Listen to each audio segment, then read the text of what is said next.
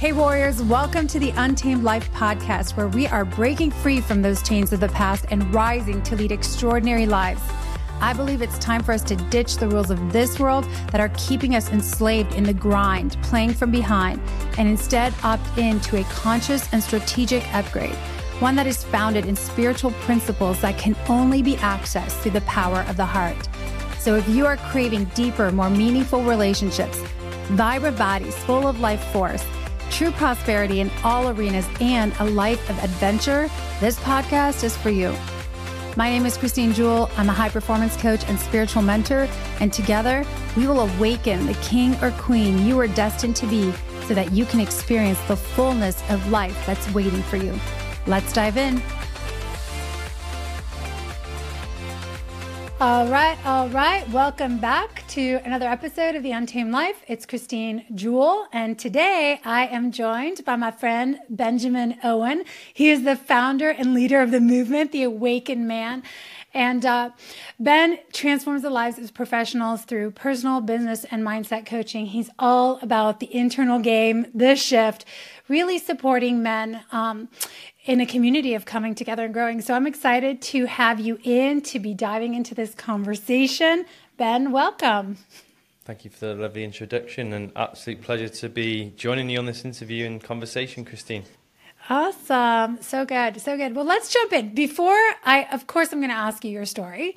And we have a very similar backstory we found out when we connected. And by the way, I just want to say that this connection was forged through another mutual connection who brought us together. And that just shows the power of relationships. And that's how we love to roll. But before I ask you to share your story, I actually want you to define for us in your words, what is the awakened man? What is an awakened man?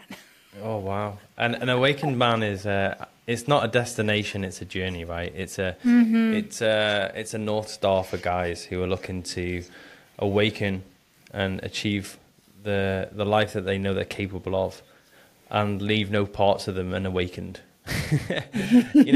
So many men that I've worked with and had the experience of coaching leave parts of their lives dormant.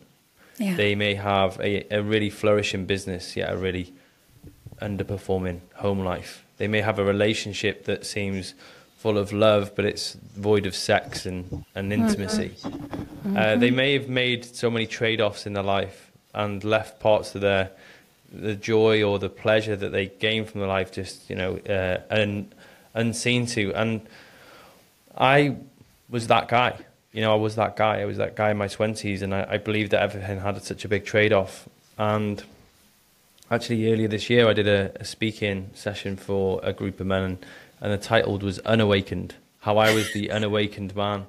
Yeah. And part of this process, part of creating this program and part of doing this work is my own desire to improve myself. And I take a shoulder-to-shoulder leadership role.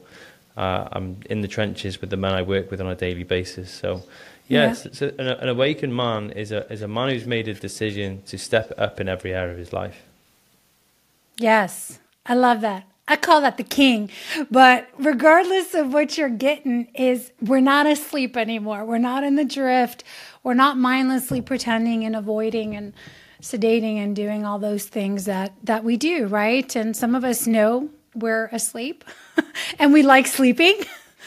And I think a lot of us, don't know. Maybe they're not ready to do the work until something hits them in the face, right? and wakes them up. It's like, boom, bucket of ice water.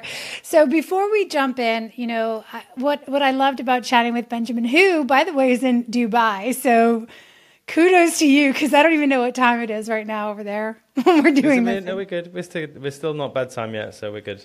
Okay. But man, that's awesome. And so he's in Dubai. The accent is from the UK. So it's just cool already to listen to you. But let's dive into your story a little bit. You talked a little bit about your backstory in your 20s. God bless you for waking up so early and not waiting till you were like 60. But take us through that place a little bit. Like, paint that picture. Where were you before? What was the ice cold bucket in the face? And, kind of walk us through that. I was very, I'm very fortunate. I had a really, really fantastic young life. I know a very loving family, full of all sorts of problems and issues in my family, normal issues that most people have. But I had loads of love growing up. And in my 20s, I finished my athletics career and I became a full-time personal coach, and I opened a business, and it did really well really quickly. So I actually had always been very successful very quickly. Even my athletics career, I was an elite athlete, took to things very quickly, got things really quickly. Same in my 20s, took to business. I launched the business and it was almost like an overnight success, put loads of work in. But I was a workaholic. Yeah. I love working. I had a boot camp business in my early 20s, which I could do 1 hour a day. And I was getting paid, a couple of, like $5,000 a month. And like 23, that's loads of money. That's loads of money when you're 23. for an hour a day. And I used to, but I'd fill it with work. And I just had this really, really up and down relationship with business where I would do really well, then I'd cool off, do really well and cool off. And what I did not notice at the time was a lot of self-sabotage going on. I would have lots of opportunities I would say no to that were going to massively grow me. Equally, I would miss things that would really help my clients. And I got to the end of my 20s and I started to grow up a little bit.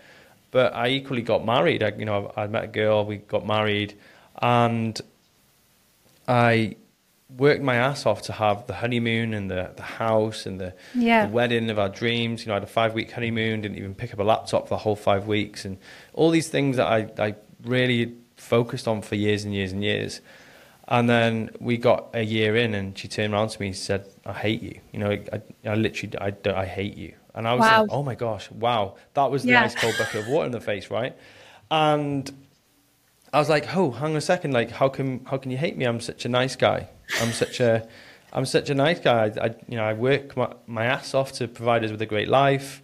I'm doing everything I can to make this relationship great.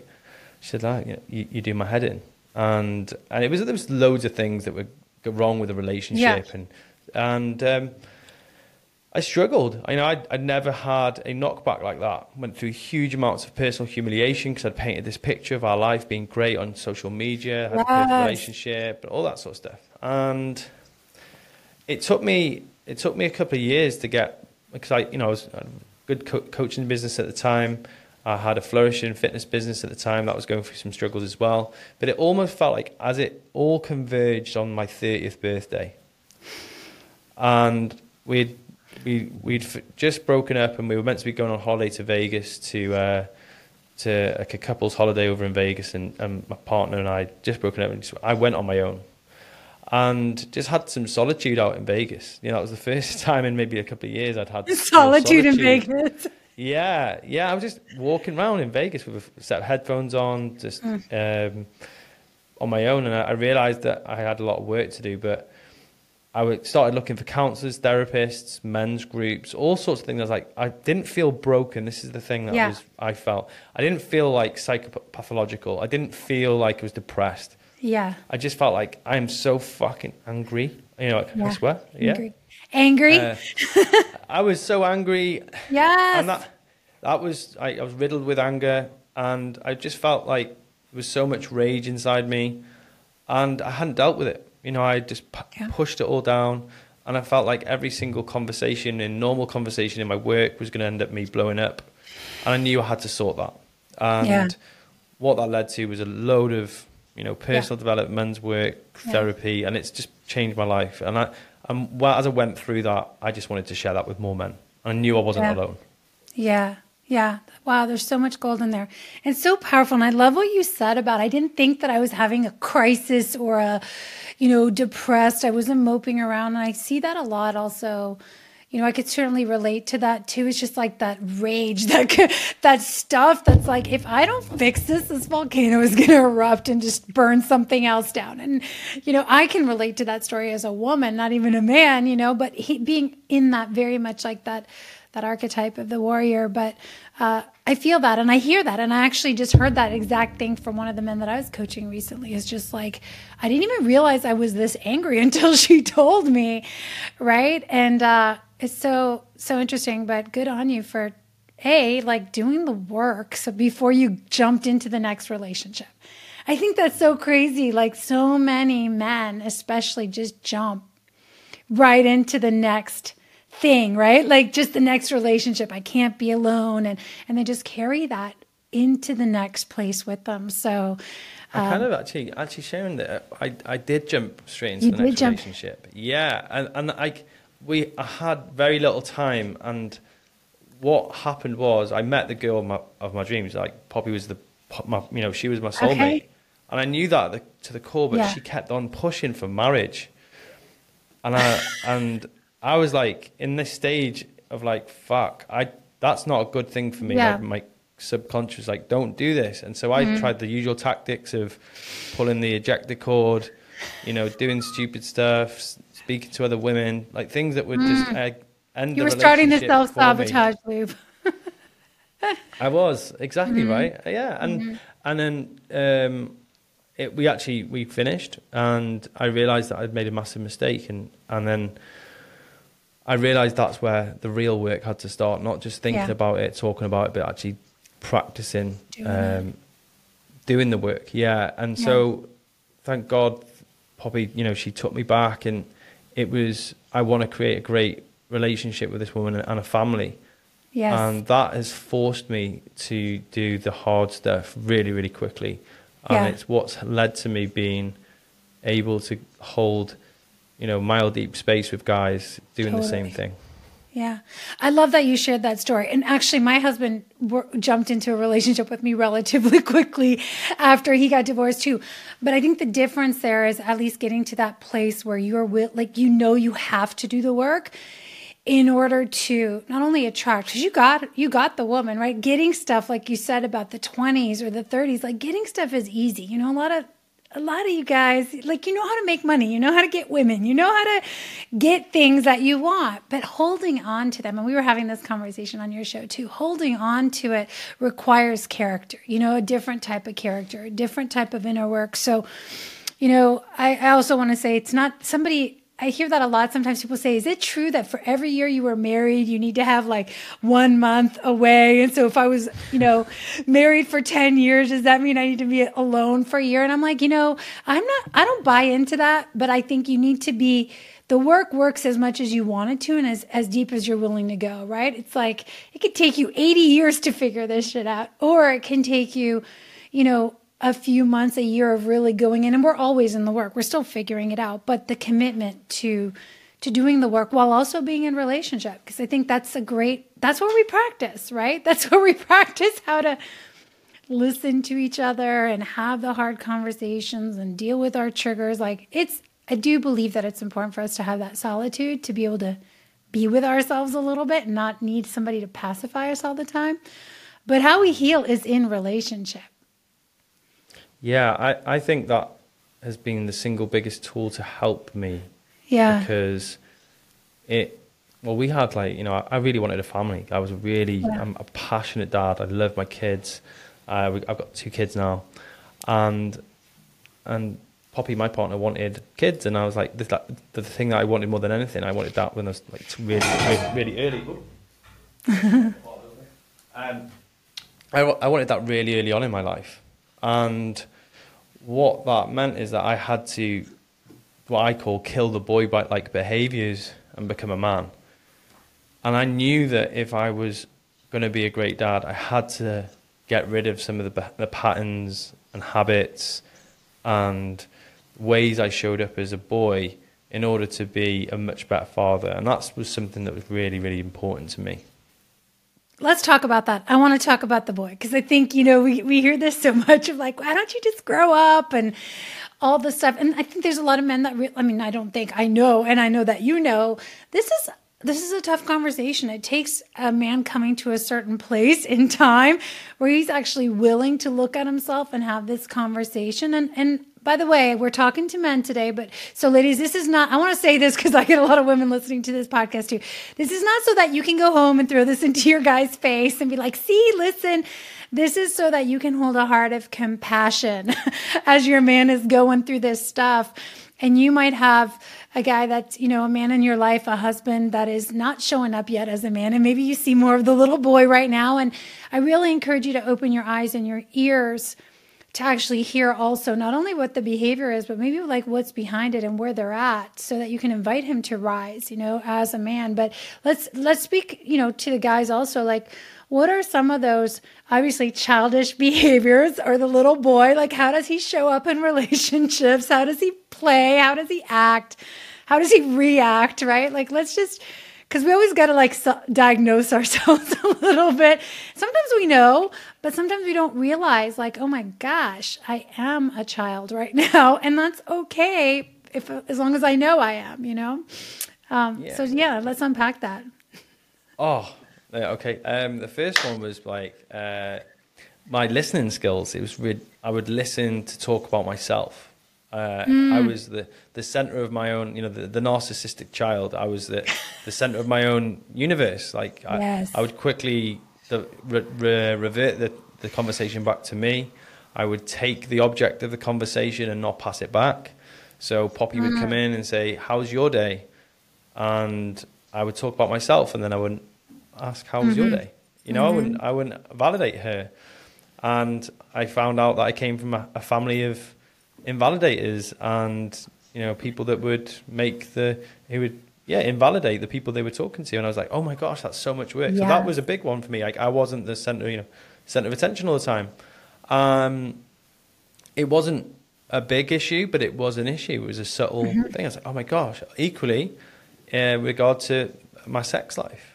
And I think what happens when a boy doesn't get what he wants in his sex life, he will revert to something like pornography. And it's like, well, actually, do you know what? If we're not having sex, I'll just go and watch porn. I will get my fix there. And I realized that there were problems and challenges in my relationship that weren't going to be solved by avoidance. I had to confront things. And that was something that I hadn't had to do in the past. Never had to do that in the past at all. And then what that meant is that it was a side-by-side approach to a lot of our problems and challenges, instead of me trying to fix everything. So I stepped out of being a fixer and more of a team player. So like, codependence versus interdependence. So getting on the same team as my partner. And that was a big one. And the final one was creating my life like an owner, not a victim. And that's something that I think I did a lot of in my early 20s and my late 20s. I could go on the best self-development course, or do a workshop or a training or even a seminar, and I'd convince myself about how it wouldn't apply to me, or how I already knew it. And that really inhibited a lot of the growth I could potentially have.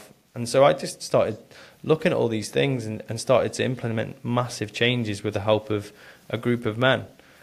And that was the biggest thing, is that I hadn't been around a group of men before and had great behaviors modeled to me, because I grew up with a dad that wasn't in the house. And my mum's narrative about my dad was so terrible. I'd see my dad through such a poor light all the time. Yes. Really? What was the narrative? I'm so curious. It was just that my mum was quite venomous about my dad all the way through my teens and 20s. So every time I would exhibit a behavior that looked like my dad, or reminded my mum of my dad, she would scold me with that, "You're just like your father." So that would be me putting myself first, being selfish. "Oh, you're selfish, just like your father." Right. Me going on holiday multiple times a year because it's what I love. "Oh, you're just like your father. You can't, why do you have to go on so many holidays?" And so anytime I was like my dad, there was this like, what, if I was like my dad, I wouldn't get the love from my mum.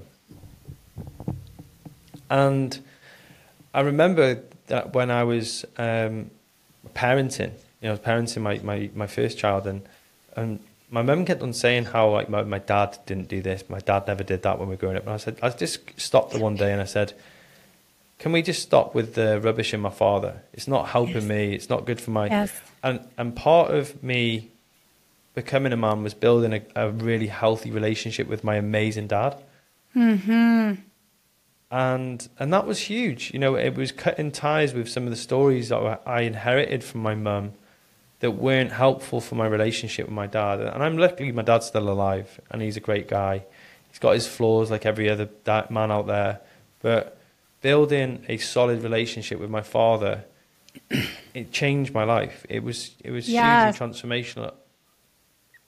Yes. I'm so glad that you brought that up, and I'm so glad that that came up, because I think that's, what I've seen too is that was huge for me, was healing the relationship with both of my parents. And I mean, also your relationship with your mom, the dynamic changed, right? Because you actually showed up as a man to her and were able to say, okay, enough already. We're not doing that anymore. And being able to, it's not even confrontation, but just address it. Like, just address it and heal it and change how it gets to be moving forward. And I just see that so much where people want to do this work on their marriage or on their relationship or on their money mindset or whatever it is, especially in their relationship. I'm like, I always ask, what kind of relationship do you have with your mom? Talk to me about your relationship with your dad, because like usually the relationship we have with our mom is really how we view women subconsciously a lot, and the dynamic we've got going on, and how we view our father is,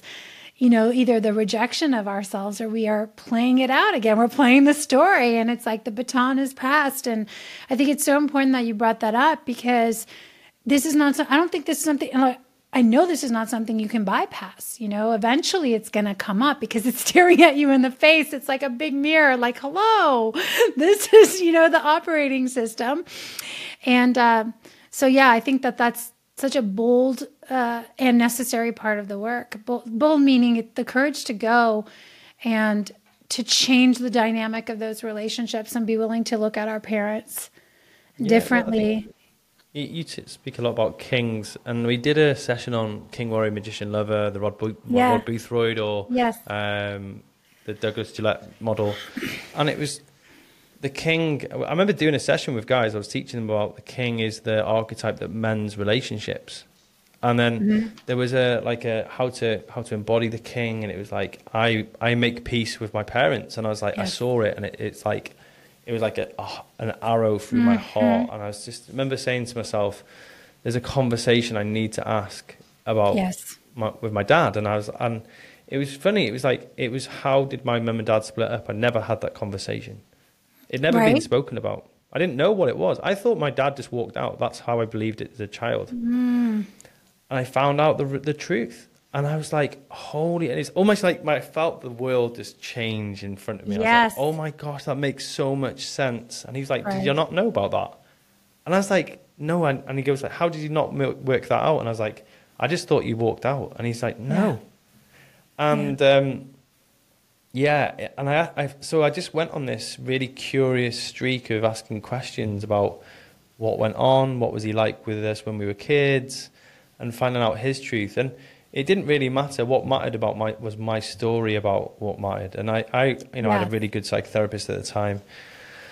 And it really helped me make peace with my parents. And that, a big part of a boy becoming a man is doing that. I genuinely believe that. 100%. So, yeah.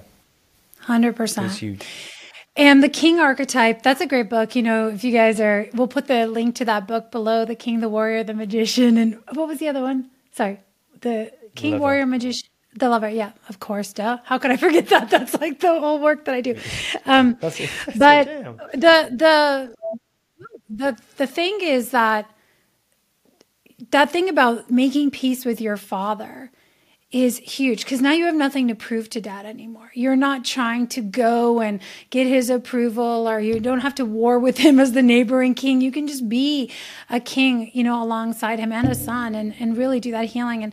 And obviously for those listening here, we do a lot of faith-based work too. I really believe that there's that greater relationship with our spiritual father too. Like for me, that was a huge part of my work, is getting it right all the way, right? And knowing this is what ultimate unconditional love looks like. And sometimes we put these people, especially our parents, on these pedestals that they're human. Hello. They're going to mess up. If you have a parent and you're a child and you were born into human form, which anybody listening is, your parents are going to leave you wounded in some shape or form. So there's nothing wrong with you. You're not broken to pieces, but the wounds are ours to do the healing with, right? And there are wounds. So we got to do the healing. We got to go back and forgive and accept and love on these people that were doing the best that they could. And I know for myself, a huge piece of that has been really deepening my spiritual relationship too, with my spiritual father, so that that's ultimate king energy to me. Because once I'm I know what that feels like, so I know what a king looks like, because I know that presence in my life, and that was huge for me to be able to extend some grace to my own father. And honestly, the men in my life too, that I felt were abusive or aggressive or didn't have their shit together, or didn't show up for me the way that I wanted, is really recognizing that, sometimes we put all this, especially women, I'm speaking to the women here, but also the men, is we put so much weight of responsibility sometimes on somebody else to be everything for us, right? And part of that is also, taking some of that weight off them. You are not the source of everything for me, right? It's really hard to live up to that as a man. So I think that you naturally run away from that, the weight of that responsibility sometimes, So I'm curious of your thoughts around that, even because, that I think that's a huge piece too, where it's they're trying to be all things for everyone and feel like they're failing miserably, right? And I mean, my belief around that is you're not designed to be the one that carries everything yourself, but to rise up into what you've been entrusted with and given. And I think to have these amazing relationships in our life is a gift, but we're meant to not carry it alone. Yeah. So I think we were sharing this the other day, and that one man does the work of a whole tribe. Now, so we used to have the elders, we'd have the workers, we'd have the farmers, the hunters, and one person's meant to do the work of the whole tribe. And equally, there's a huge shift in cultural dynamics. Men used to spend time with men. They spent time with men, modeling men, learning from men, talking with men, sharing with men. They would go home, and then they would spend small amount of time with their partners and their kids, and then they go back out and hunt, farm. They spend all their days out on the farm, and that was what happened to men for eons. And there's a huge shift. There's I work in the same house as my partner all day. So what we often find, and this is what a lot of guys do, is that they want to improve their relationship with their partner, but they're sharing with their partner the stuff that the partner often can't help them with. Even learning about being masculine and masculinity issues. My partner doesn't want to hear my struggles around masculinity. She wants me to show up as a strong leader in our relationship, to co-lead our relationship. And what we found is that guys didn't have a space to talk about the struggles and challenges with masculinity that was safe. And that's why doing work with men, in a group of men, talking about men's struggles and challenges is so powerful. And it's not a sexist comment. I believe that there is a real... that's why I loved what you do, Christine. It's having a strong woman to model to a man about how he can show up for a woman. It's a great conversation. Yes. Equally, I think having a group of men and a good coach and a good woman in his life to talk about his life and is such an important part. So a lot of men haven't got a group of men. No. And I there's so much there. I want to double tap into what you said, because I think that's so important, what you said earlier. And my husband and I have had this conversation many times. Because, we get into these things where we're like, you're my everything. You're my best friend. You're like my hairy girlfriend. You're, you're or your wife is you're the guy that you want to be hanging out with, and you expect her to be your sports buddy, and you talk about all the things, and your therapist, and you want her to listen to everything. And I am going to high five on this, because this is also the thing that I share with the men is like, and I've told my husband this, I'm like, go handle that somewhere else, because I need you to show up here for me. I need the strength. And yes, I'm going to hold space. I'm going to love you while you're wrestling with this, wrestling with yourself, wrestling with God. I'll always be a place you can come back to. But there is a dynamic there that I believe we have to protect and hold. And if we want to maintain the polarity and the right roles inside of our relationship. Otherwise, it can get really fuzzy really fast. And the next thing we know, I'm your therapist, and I'm your mommy, and I'm your babysitter, and I'm your assistant, and I'm everything except for your lover. And so it goes for both of us, right? The men and the women, that we need to have different places. I agree. Like, I think there's such power in women being around women. And that's why we also have a sisterhood group. And, we have couples that come together. And I'm a big fan also of being in multiple circles, like having my husband's part of a guy's group, and it's just, they all get together and they do their guy stuff. And then we get together as couples. And so it's not linear. It's not one dimensional. It's multidimensional. We're multidimensional beings. But I think we need to really get to the place where we recognize the right roles that we play in each other's lives, and the right support structures that we get to go to, and not expect, like, put all this weight on this one person to be everything that they can't. I mean, the whole thing's going to break underneath, right? And so I love that you brought that up. I know it's definitely something the couples that I've worked with have struggled too. And it can be tough, because I remember when I had that conversation with my husband, and he's like, he kind of was sulking one time. He was like, I thought you were my safe space. And I said, baby, I am. But just know this, that when I see you coming to me struggling with all this stuff, like, I immediately rise and become the structure, and I become the strength, and I can do that for a short pocket of time. But if that extends for a long time, like, my sex drive drops, right? Like, I start to close up because I have to be the structure. And so you're not going to get like the relaxed, happy, flowy, open woman that, it's like, I don't flip a switch like that. It's like, which one do you want me to be right now? And I can hold the space for all of it. But I think it takes emotional maturity to get to the place as a couple where we can have these conversations and recognize, like, oh yeah, Likewise, I see a lot of women wanting to talk to their husbands about their body and their body issues and all their self-confidence issues. It's like, look, no man wants to sit here and talk about your bra fat or the fat that, like, he doesn't care, okay? He does not care. And he's terrified he's going to say the wrong thing. And he doesn't, like, he just loves you. So it's that whole thing too.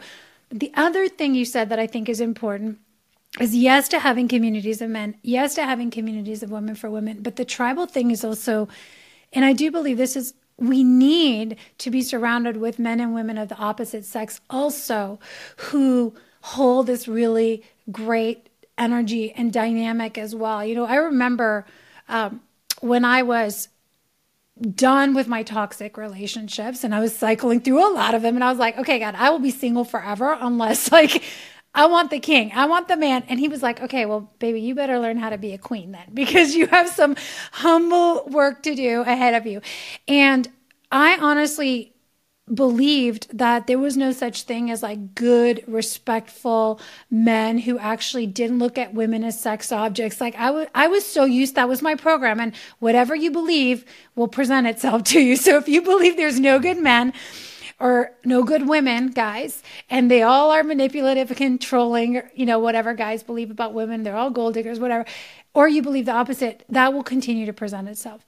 But what I started to do is really, like, be open to looking for the men in my life, colleagues, business partners, brothers, friends, in a totally non-sexual profile or dynamic that were really just emotionally grounded, respectful, honoring, and that could give me perspective, really good masculine perspective, and show me what it was like to be held and respected and, treated as a woman in a non-sexual non-objectified context, right?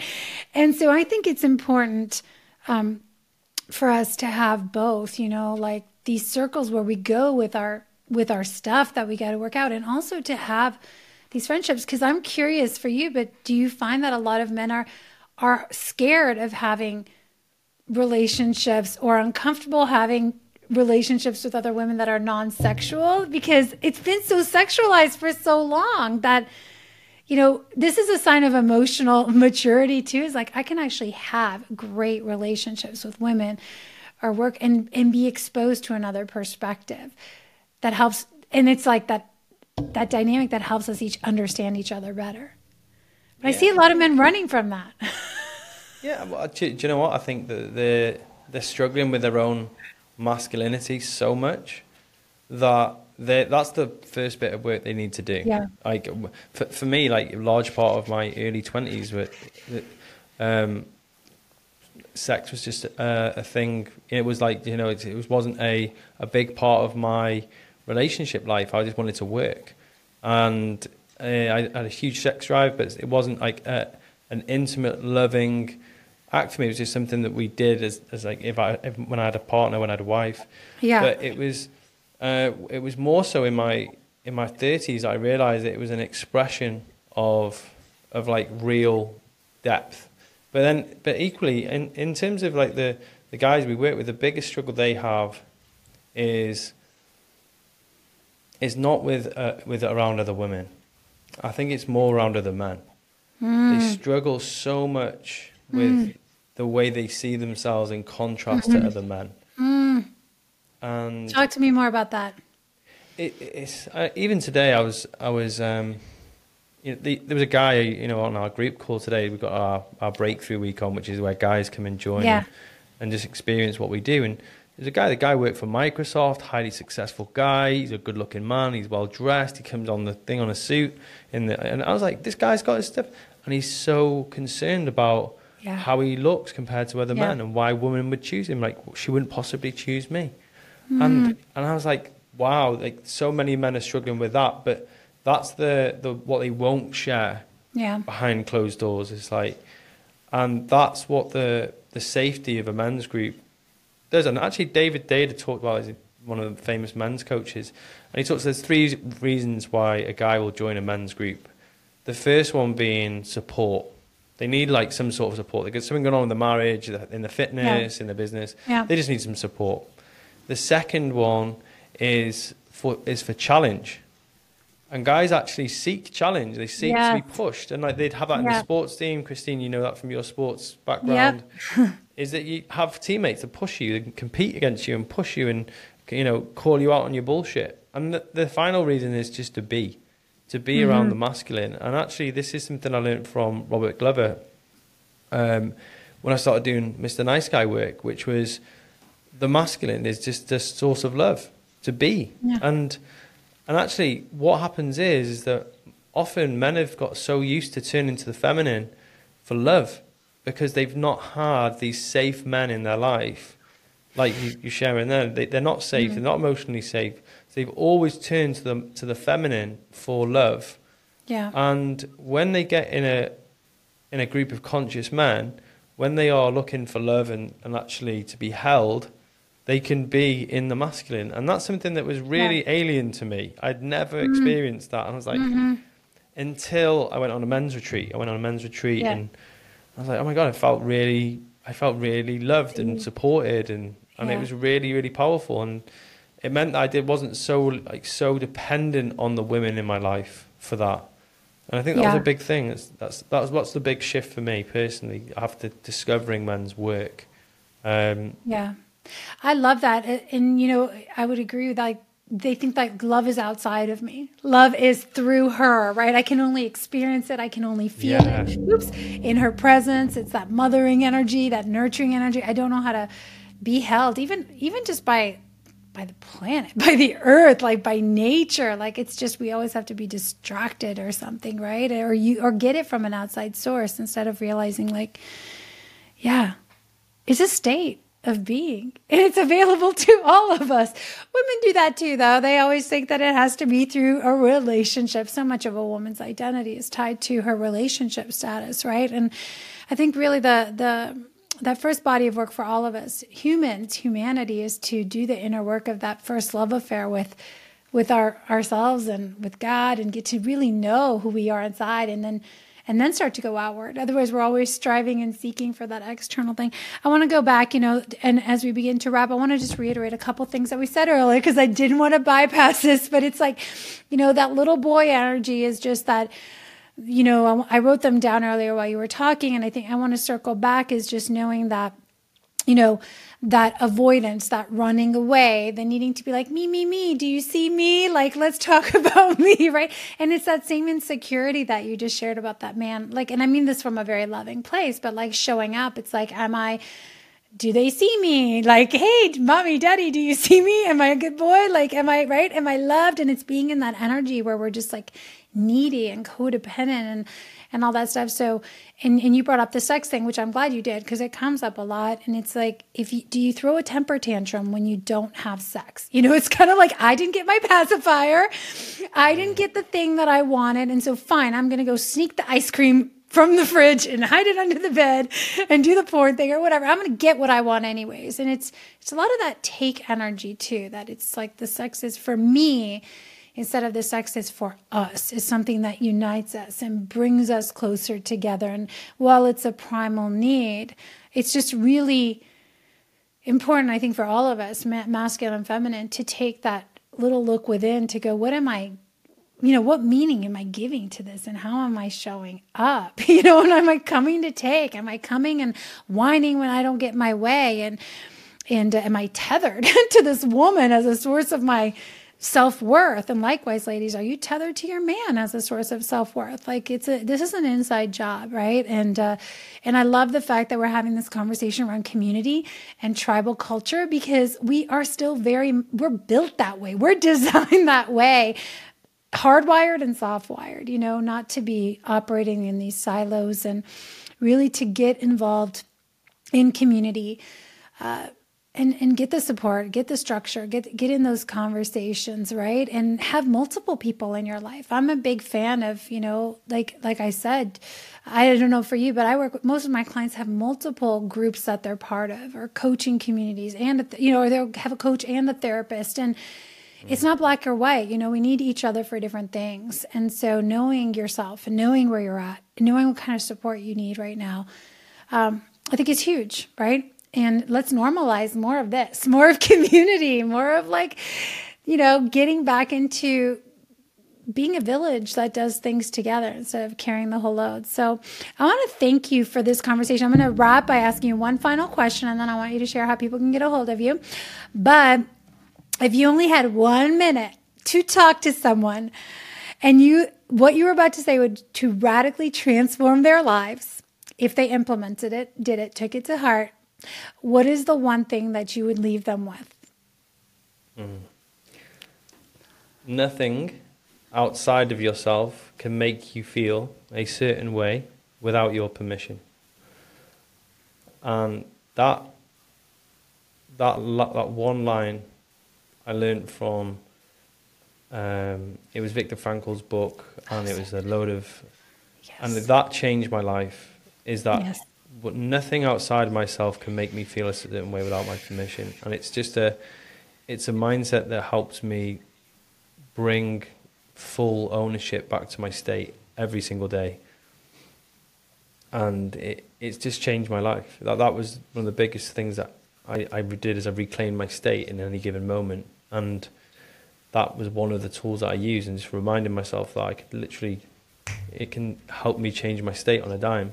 And sometimes I give my state away to someone by letting them make me feel a certain way. I get pissed off about something, and then I just remember, it's like I can control my state. I can own my decisions and my attitude in any given moment. And since really embodying that, my life's changed enormously. I'm more happy. I'm happier. I have a much better state, more present with my children. I don't react to things with my partner. And yeah, that was a game changer for me. Yes. By the way, that is a phenomenal book. Also a game-changing book for me, Viktor Frankl's The Man's Search for Meaning, right? It is just, if you have not read it, you must read this. Also, the movie that kind of goes with that is A Beautiful Life. Did you watch the movie? No, I haven't seen A Beautiful Life. Oh, I didn't realize. A Beautiful Life or Life is Beautiful. I'm going to put the link below. It's in Italian, and then it has subtitles, and it's their story of being in the concentration camps. Y'all, if you have not watched this movie or read this book, get your hands on it. It's so beautiful. Yeah. And what a beautiful reminder that it does not matter what circumstance we're in. We really do create our own version of reality, and it's our experience is what we experience, right? And what we opt into at any moment in time. And I love what you said. It's the simple stuff. It really is that simple. And we always want to make things way more complicated than they need to be. But really, the potent stuff really is simple, guys. So I want to thank you for being here. Ben, tell people how they can connect with you and follow the movement. Yeah. I think the best way to connect with me is we've got just a recent audio series we've launched called the seven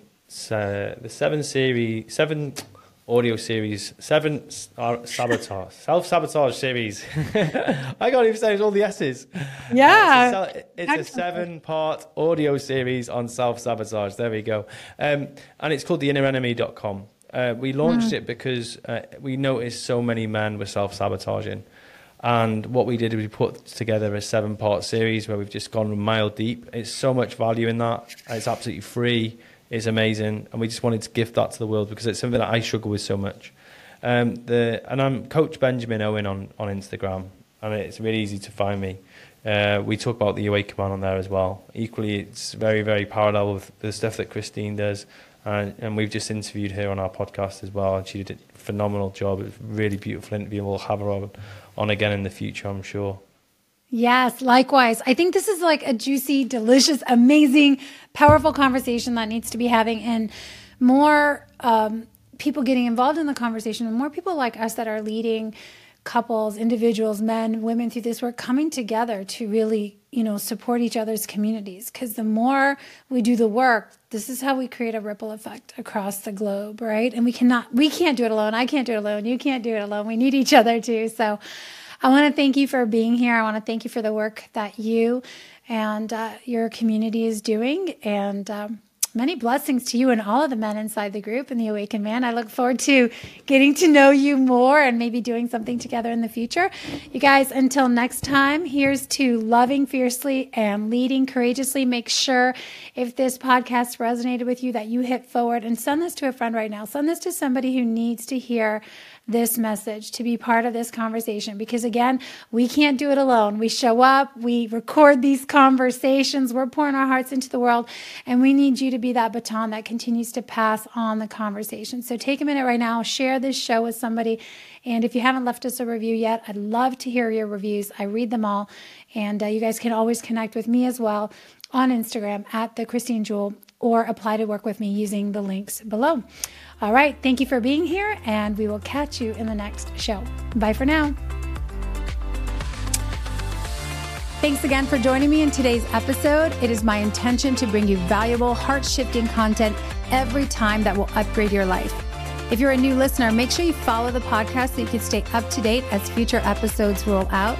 And I invite you to head on over and join my free community, Warriors of the Heart, on Facebook. In there, you'll find bonus trainings, a game-changing assessment tool, and exclusive member-only offers. Until next time, warriors, here's to loving fiercely and leading courageously in the untamed life, the only life worth living.